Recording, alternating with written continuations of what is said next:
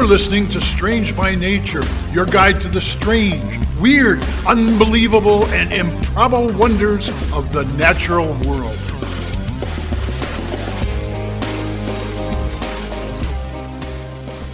Hello everyone, thanks for being here today. I am Kirk Mona and I am joined today by Rachel Ginza and Victoria Thompson. We are all professional naturalists who together have scoured the world for weird and wonderful wonders just to please your mammalian brain's desire for novelty. Isn't that nice? Let's do this. Hey everybody, welcome. I'm starting us off this week with a story that some of you may be partly familiar with. So in June of 2005, the premier journal Science published an article that totally rocked the birding world. That may sound kind of nerdy and obscure, but this story was... Yes, it does, yes. Even as a bird nerd. But as Rachel says, I'm here for it. Yeah. This story, though, was so juicy that it was quickly picked up by major news outlets around the world, leading to some pretty breathless headlines. And the title of this article in Science was Ivory-billed woodpecker, Camphophilus principalis, persists in continental North America. Oh, I remember that well. Yes. You would. So why was... You would. You would. Why was this news so astounding? Yeah. First, some background. I'm lost. Yeah, the ivory-billed woodpecker was the largest woodpecker species in the United States, about 19.5 inches long, which is 3 inches larger than the pileated woodpecker, which is a fairly common large woodpecker. Mm-hmm. Right. And its habitat was old-growth forests in the southeast. Each pair needed a very large range to survive. Yeah. And its population was decimated in the late 19th century by heavy logging across the South, so habitat destruction, and also by hunting for food and for collections. I can't imagine woodpecker's the best tasting bird. You wouldn't think, but I mean, I guess they're vegetarians, so no, they're not. What am I talking about? They're insectivores, I'm pretty sure. I don't know. They eat bugs mostly. It seems like it would be a very tough bird, but what do I know? I've never tasted woodpecker. I wouldn't know. Yeah.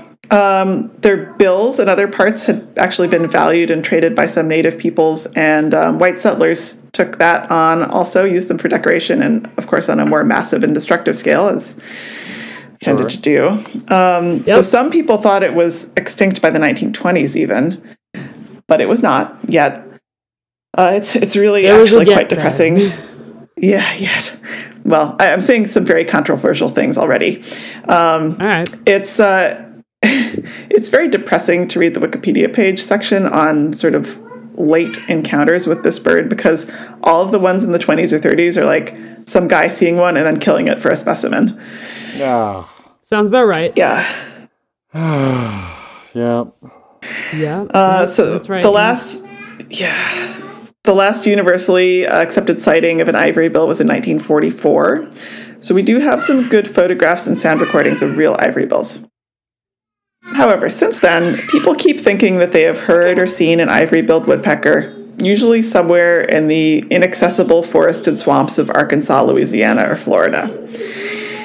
Okay, so these reports surface a few times a decade. No one ever seems to somehow come up with a clear photo or an unmistakable sound recording. Right. And these are places where pileated woodpeckers are also found. Indeed, they are. That's highly problematic. Just a little bit. So this 2005 Science article included a 4-second video that showed a partly obscured perched bird that then flies off away from the camera. And this was the basis of their identification of the bird.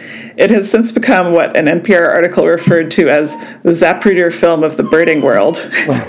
So for those of you who don't know what the Zapruder film is, that's the home movie that some guy took of the Kennedy assassination. Oh. It was analyzed to death. I would say it's more like the Patterson film of Bigfoot fame. I don't know the Patterson film. God. You've seen it. Oh, you okay. Absolutely. Everyone listening has seen the Patterson. It's the footage of Bigfoot walking, where we get all the memes, images of all memes and the stickers and the cutout ones on the side of the road where he's kind of swinging his arms like he's kind of that's all from the Patterson film. Got it. Oh, cool. I'm looking at my Bigfoot sticker now. Yeah. Well, needless to say, this article inspired lots of debate and skepticism. Skeptics believe that what it shows is, in fact, as you alluded to, Kirk, a pileated woodpecker. But this kerfuffle over whether the ivory-billed woodpecker is extinct or just rare and hard to locate is not exactly what I'm wanting to talk about. I want to talk about it as part of a larger phenomenon of what I'm calling cryptically extinct animals, which is a term I made up, to be clear. I love where you're going with this, Victoria. It kind of, sort of, vaguely ties into what I'm covering today. Okay, cool. Not mine. So cryptically extinct. Okay. Two likes and a not like. That's fine. So cryptically extinct, in my definition, these are animals that were documented by science and apparently went extinct, usually sometime in the last 200 years. But people keep thinking that they see them, and there's usually this kind of mythology built up around the possible sightings of these animals. Right. So another major example here is the thylacine, otherwise known as the Tasmanian tiger. Yeah. At any rate, the thylacine was a large dog-like marsupial predator from Australia, Tasmania.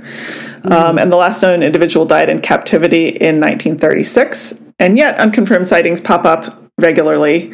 But again, there's never conclusive photographic or biological proof. Some cases have outright fraud.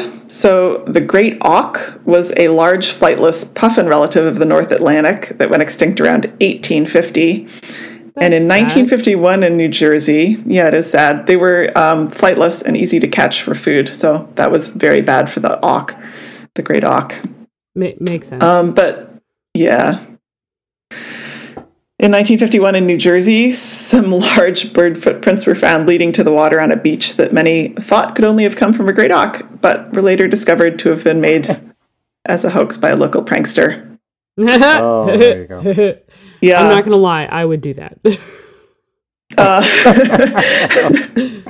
Good to know about you, that Rachel. That does explain those T-Rex tracks I found at the park the other day, Rachel. So see, there you go.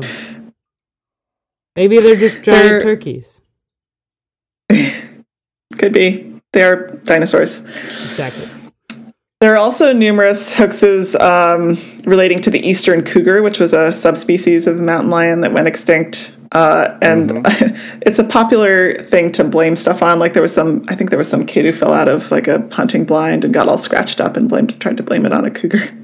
no, dude. Well, that one's interesting because there are cougars and mountain lions that are now moving into the eastern United States from places like, say, South Dakota. And that's really complicating the picture of, whether or not there were any of the original population left. Although I know genetics has pretty much ruled that out. Yeah. Genetics is handy that way.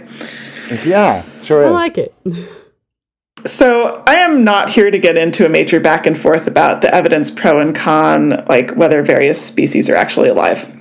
My feeling is that most of them are probably not, but that is not really the point. I am more interested in what it says about people and why people are so eager to believe that extinct animals are not really extinct. That's fair. Yeah. So I see a few factors here.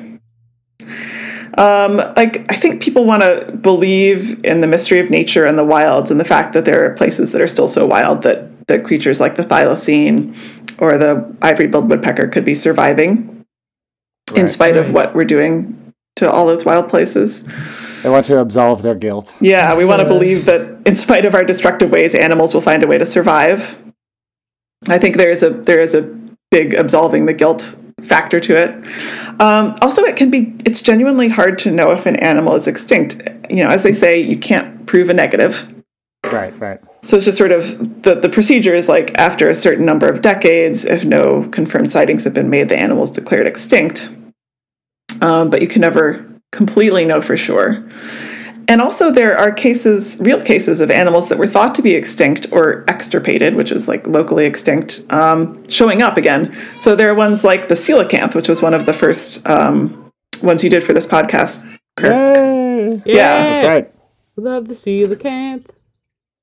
So in that case, it was thought to be prehistoric, but was found to be still alive.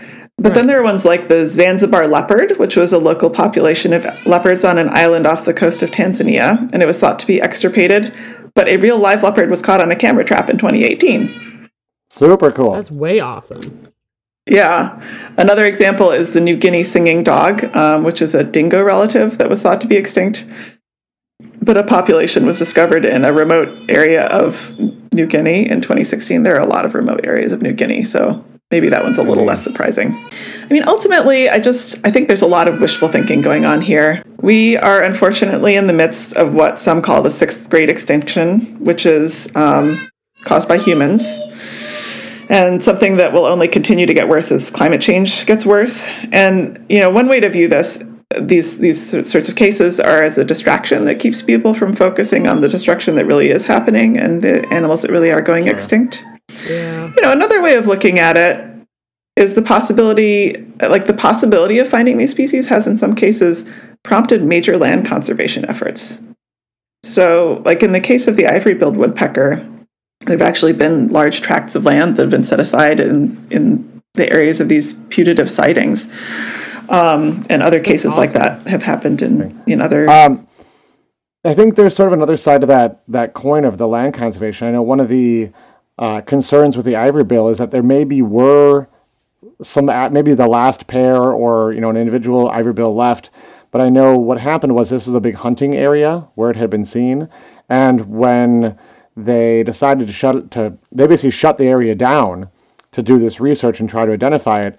And there's some speculation that some of the local hunters took care of the ivory-billed problem and basically snuck in and shot the bird so that they could keep the hunting area open. That's, I don't know if that's sort of a birder versus hunter kind of thing, but there was even, I think, some speculation from some of the locals who were like, that sounds about right. So they've now set aside all this land, and it's like, well, might not be they may not even be there. If they were there, they may not be there anymore because locals sort of took care of the problem. Yeah. Which is very unfortunate. But it does conserve the land for other species that Indeed are it there. Does. Well, I was trying to end the episode on a more positive note, but you guys managed to bring it down, so good work. Anytime. Well, I don't really have anything else to add. But Kirk, just some food for thought, everybody. Oh yeah, my topic's a real upper. Great. Oh, it'll be one of those episodes. Mine is fun. Bat bombs, anybody? I think that was our most depressing episode. Probably. All right, we're about to have a break, and when we come back, Kirk will be here with a depressing topic for all of us.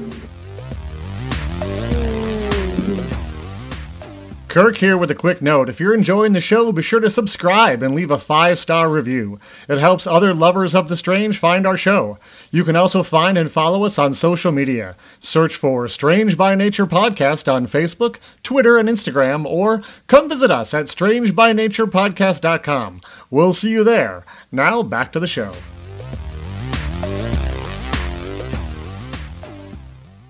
All right, so my topic this week, it's not depressing. I don't think. It's just about something that it has a few things involved that some people may be not fans of. Let's put it that way. Okay. Excellent. So we're at the end of the summer now, and I have to say, at least where we record here in Minnesota, it was an incredibly mild summer for mosquitoes. Yes. Oh, yeah. A big reason for that was the record-setting drought we had. Now, to be fair, there were mosquitoes, and I got my share of bites, but I didn't get swarmed and, chased out of the woods like some of our worst summers. Did you both have similar experiences? Yes, indeed. I did. I did hear, though, that because of the recent rain that's happened, it's been really bad at... They were just waiting? They were waiting. I'm guessing with the drought in many parts of the country, probably a lot of our listeners also experienced a bit of a break from mosquitoes this summer. So I'm hoping you did. Maybe that was sort of a benefit of having to deal with the drought. To be clear, not all mosquitoes thrive in the wettest of weather. There are some that prefer dry weather. Unfortunately, the one that tends to spread West Nile virus is one that actually prefers a little bit drier weather. But, we got that going for us. Yay. One of the things I notice when working with kids, because I was a professional naturalist, I end up teaching kids a lot, is that some kids just get absolutely slammed with mosquitoes. Yeah. When we go in the woods. They just get eaten alive. Pretty unaffected, right? Now, there's a lot of factors at play here. And first up is the one I think is probably, frankly, the biggest, is whether or not the families use bug repellent with DEET. Right? So I know there are some families that don't want to put chemicals on their kids, so they go for what they think is the natural route. Do keep in mind, though, that those natural bug sprays have chemicals in them. They just happen to be chemicals made by plants as opposed to chemicals made by humans, right? Right. They're still chemicals. And just because something is naturally occurring doesn't mean it's inherently safe. If you don't believe me, I encourage you to go eat some arsenic or go on down to the local organic farm and ingest a cup of the all-natural copper sulfate they put on crops. Seriously, don't do either of those things. Please do not. We do not recommend. Strange by Nature does not recommend you do either of those things. Yeah, we do not recommend you eat copper sulfate or arsenic, right? But like arsenic is found in apple seeds, and copper sulfate is natural, but it's extremely poisonous, even though you're allowed to use it on organic farms. So natural and that's a little side rant of mine. Natural does not necessarily mean safe or better. Right. I think parents mean well, so they don't put DEET on their kids' clothes, and they discover that their suburban backyard is not the same place as the big woods, and a little citronella oil on your sleeve in the backyard may keep a few tiny number of mosquitoes living there away, but if you try that in the woods where I work, your child will come home covered in dozens of welts and maybe never want to go back into the woods again. So I think we've all seen this over and over. But there are other factors at play though, and besides just whether or not you're wearing good bug spray. And so I want to kind of go over some of those factors of why some people get eaten by mosquitoes worse than others. One of them I think is kind of interesting is the color of your clothes. Research has shown that mosquitoes tend to prefer dark colors over light ones, and all things being the same, people wearing black clothes in the woods will get more bites than people wearing white clothes. I love the color of our uniform then, Kirk. Yeah, we end up wearing like a dark blue. Very dark navy blue. It's great for mosquitoes. It is hard to say why exactly this is happening, but one theory is that there's not a lot of white animals in the woods, especially in the summertime. And so mosquitoes key in on darker colors, which could represent a possible food source. So another explanation that could also have to do with this, I think, though, is heat.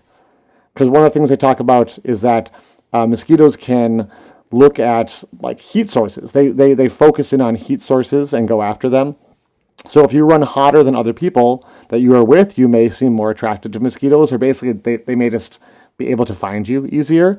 But that could also sort of explain the clothes, maybe? I don't know if the researchers have really looked at this, but if you're wearing black clothing, in theory, you are, going to show up as hotter than if you're wearing white clothing. Right. Does that make sense? Yeah. So I don't know if they've teased out temperature as an independent variable in those experiments, but that'd be really interesting to see.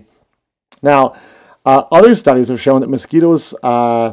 let's say this was 2007. There was a study suggesting, I love this one, that drinking beer makes you attracted to mosquitoes. That's too bad. So there's that. A 2004 study showed that they prefer pregnant women. Oh, good. So if you're pregnant, drinking beer while wearing black clothes and hanging out in the woods, should not be doing one of those things. You should not be drinking beer. If you're pregnant. No. But if you were doing all three of those things, you may be coming home with more mosquito bites than if those things were not true. Well, pregnant women have more blood than regular women. Well, that is a really interesting thing for you to mention, because I think all of this is interesting, but I'm after the strange, right? And so one of the strangest reasons mosquitoes may be attracted to you has to do with your blood. And specifically, not how much blood you have, but what blood type you are. Do either of you happen to know what your blood type is? I do, actually. I do. Oh, excellent. A lot of people have no clue. What blood types are you? I'm O positive. Hey, blood You're buddy. both Wow. O positive? Yeah. Wow. Now, Jinx. I have not specifically had my blood typed, but I have had DNA analysis done. And through that, I'm fairly certain that I am A, and I believe A positive. Okay. So my that's dad pretty cool. and my brother are A positive, and my dad got eaten alive all of the time in the woods by mosquitoes. It was, honestly, on my side, it was hilarious.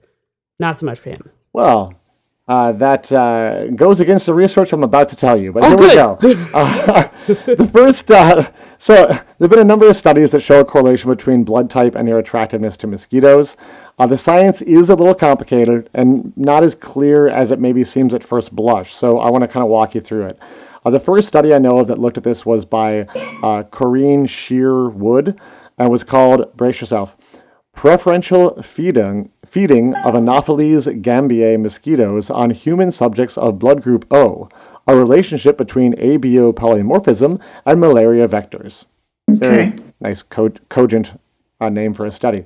So what this study showed seemed pretty straightforward. Mosquitoes, at least the species being studied, showed a preference for people with type O blood. Right. I've heard of that, yeah. Now, that's fascinating, but it just screams, why and how? Yeah. Those are the two questions that come up for me. Mm-hmm. And that wasn't really something this study looked at. It was just showing that there's this correlation. But for me, whenever I hear something like this, I go, okay, well, why would that be so? Mm-hmm. And then also, like... how do the mosquitoes know? How do they know? Exactly, right? So I dug deeper on this, and the evidence is still murky, but it seems like there may be more to the story than just blood type. I did read up on another study that came out more recently in 2004, and this one showed that mosquitoes, a different species this time, were more likely to land on subjects with type O than any other group. So it kind of reinforced that first study. But perhaps owing to not a huge sample size, while the numbers were higher in the O group than all of the rest, they were only statistically significant when you compared O to A. Okay. Does that make sense? Yeah. So like if you compare O to B, it was still a higher number in O than B, but it maybe wasn't, they couldn't show that it was actually statistically significant. And again, the sample size wasn't huge, so that probably accounts for some of that. Well, maybe it might be hard to get people to sign up for studies where you're going to have mosquitoes suck on their blood. I know a lot of people who don't like that. Yeah, so a larger study to double check that would be really cool. The same study, though, also suggested that it may not just be blood type, and this may be getting at that how thing. Okay. So some people in the human population are what's called, this is a lovely word, secretors. Right? Don't like that. I know. You may be a secretor, dear listener. So bear with me. The letters A, B, and O in your blood type refer to an antigen on the surface of your red blood cells. Some people also secrete these same antigens in other bodily fluids. So, for instance, like tears or saliva. Okay. So this study seemed to show that the mosquitoes may also be attracted to those secretions.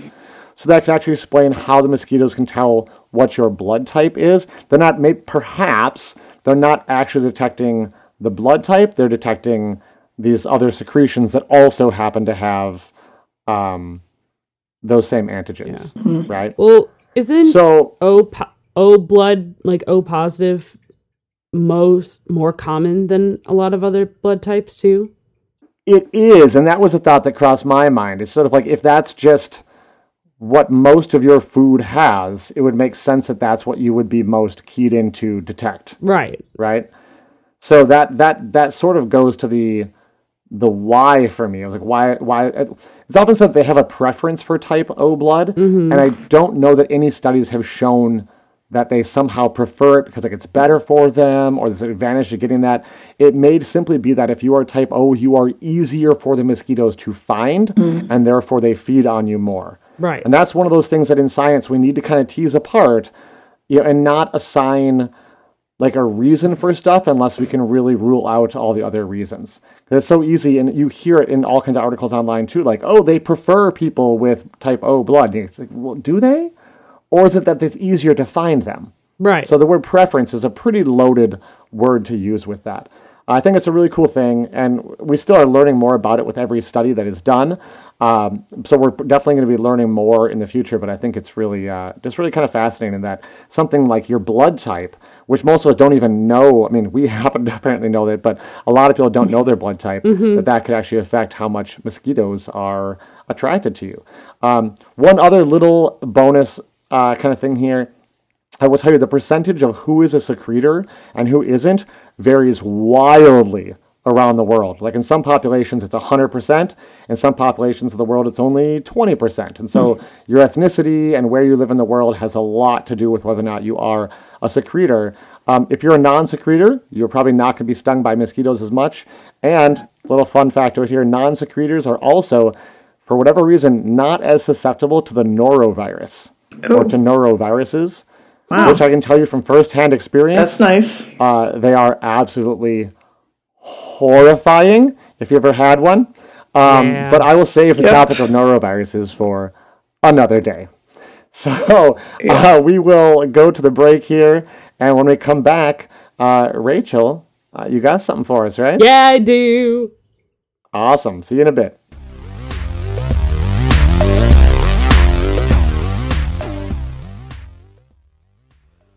All right. So I want you both to imagine being in like ancient Greece for a minute. Got it. I'm there. Yep. You're there. And you're being told of a creature for the very first time. All right. Okay. You hear of this? I'm picturing that I'm in Pompeii, so I really hope that's not problematic.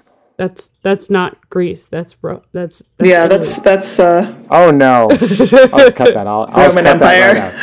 No, you Roman cannot. Empire, sure. No, you cannot. You can learn geography just like I can. I'm tired. It's been a long week. So you hear of this bird, okay? And it's about the size of an eagle. Right? All right. It's said to be found in Africa. It might be in your area as well. Okay. And it might come to Egypt about every 500 years or so. All right? So we're suddenly in Egypt now. No, Egypt is in Africa. You're being told all of these things, okay? I see. I thought you were saying in our area, and I thought we were in Greece. So I got you. No, So we're in people Greece. are telling you, maybe people from Egypt are saying like, oh, this thing shows up once in a while. Yes. Okay. It has gold around its long neck.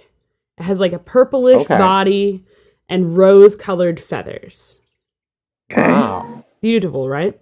Has some sort sounds amazing. of feathered crest on its head.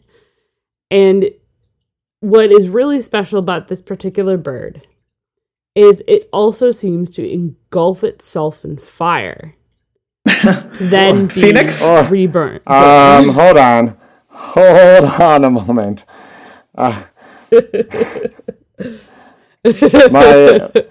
My detectors are going off here. Are they? Yeah. Yeah, they're. I know there's some children who listen, so I won't say which type of detectors, but I'll say my baloney detector is going off at this point. Okay. So Victoria, you said it. What bird are you thinking of? The phoenix, The Yeah, phoenix. which is a mythical bird. It is. It is a mythical bird. Thank you. Well spotted, Victoria. Well, we're talking about our children listeners, so they might not know Yes. that. Yes, this is a mythical bird, but what I'm bringing to the table is a potential inspiration for the phoenix. Oh, okay. Oh, I love it. Some thought behind what inspires the phoenix. All right. Now, we won't actually ever really truly know if this is the bird that it was based on or whether or not there's another bird that we just don't know, anything like Sure, that. you can't positively know. You can never positively know. But some experts, I suppose, believe that Phoenix, their inspiration came from the flamingo. Really? Really, yes. Now, some of the reasons Okay. behind this, there are reasons. Your description did not sound like a flamingo to me. It did not. But remember, a lot of these myths, when they're based on real life, they come from pretty much a long line of telephones. So every time you're Exactly. exaggerating some feature or some way, shape, or form. one thing that discredits this is the fact that flamingos are not solitary birds like the phoenix. They tend to be in colonies of several hundred or if not thousands of birds. But one of the things that lends credence to the idea is that flamingos, their habitat, they can be found anywhere in high elevation. They can be found anywhere where there might be little saltwater ponds or marshes, especially where temperature is high. And in fact, I've seen, I can't remember the exact article at the moment, but there was an article that talked about one species or one colony being found near, I think, some volcanic, lake? Like a volcanic lake, yeah. So there was a lot of high heat and sulfur, and it was very steamy there. So imagine this pinkish bird with a long neck coming out of a steamy kind of area. Okay. Yeah, like someone at Yellowstone. Yeah. Exactly. Yeah. Another reason is because flamingos actually, where they build their nests on the salt flats, they build these mounds that are really high and really tall because their chicks actually cannot stand the heat where they tend to build these nests. So they have these really tall walls that actually help protect them and protect them from the heat. So a flamingo will go in, a full-grown flamingo will go in, and you might not be able to see it, but you might see this little baby bird come out. You might think that it's rising from the ashes, you know? And a lot of the time, like the haze of the heat that is around, a lot of times it looks very similar to that when you are around fire. This same similar like waviness that you get when it's and you got the smell of sulfur as well in there. Exactly. You know one thing it reminds me as well that I think it's important for us to think about when we think about this sort of thing is that people didn't have binoculars and spotting scopes and things. So when you see, we can get sort of so much closer to wildlife and get a better view and see just the details now than we could before because we have these, even just a camera, that we can zoom in or something on it. And they didn't have that sort of thing. So things were often seen from quite a distance, and people are terrible at describing things. Oh, absolutely. Comparing to taking photos. Yeah. Now, that's just a couple of the reasons why it could be the flamingo. The flamingo itself is already a kind of strange bird, at least on my count. Maybe not for you, Kirk. Absolutely. Yes. But I don't know if you all know this, but flamingo is it's actually 6 species of flamingo. So there's more than one. It's not just a flamingo. Mm-hmm. There's 4 that are found in the Americas and the Caribbean. And then there's 2 species that are found in Africa, Asia, and Europe area. Okay, kind of like the Mediterranean type area of Europe and down into Africa. Generally speaking, it's a wading bird in the family Phoenicopteridae. Here it comes. Here it comes. I did practice this and I immediately regret it. Phoenicopteridae. There it is, Phoenicopteridae. Beautiful. Phoenicopteridae. The phoenix is right even there in the name of the Latin name. Wow. Yeah. Which actually is based on, if you go in the Latin name, that actually, flamingo, it comes from the Latin name like flame, or la flame, so it's like flame, because it's a red tinged bird. Now, Now, they're in that particular family, however, it is not a waterfowl bird. It is in the Columbiae clade, which includes doves. That's from a 2014 study that was done. They were trying to figure out where exactly it fit in, and it between flamingos and grebes. They found that they're more similar to the dove family than to any other waterfowl family, like waders. Was this through genetic testing? Yeah. Cool. So your story has a tie to, my story. It does. And to Victorious. Yeah. Beautiful. Wonderful. Look at us go. Now, adult flamingos stand about 4 to 5 feet tall, which means that I am taller than a flamingo. But barely. Just barely. But they only weigh about 4 to 8 pounds. Of course, they are a bird. They are a flight. They do fly. They're actually excellent flyers. Correct. And they're most known for their coloration, a sort of reddish pink, which varies based on the amount of food that they eat. They get that coloration from carotene. Beta carotenoids. Thank you. Beta carotenoid. That is in like the crustaceans and the plankton that they eat, as well as some of the algae. It's something that they are able to eat and just filter out. And they actually use their coloration as a preferential in mating. Like, the more colorful you are, the healthier bird you are, and thus more attractive you are to females when you're mating. Generally speaking, they stay together, but they will choose new mates if they need to. What they do when they're eating is they stir up the food with their feet, their webbed feet, their really long stick feet. And then they reach down and scoop up the mud with their beak, their really curved beak.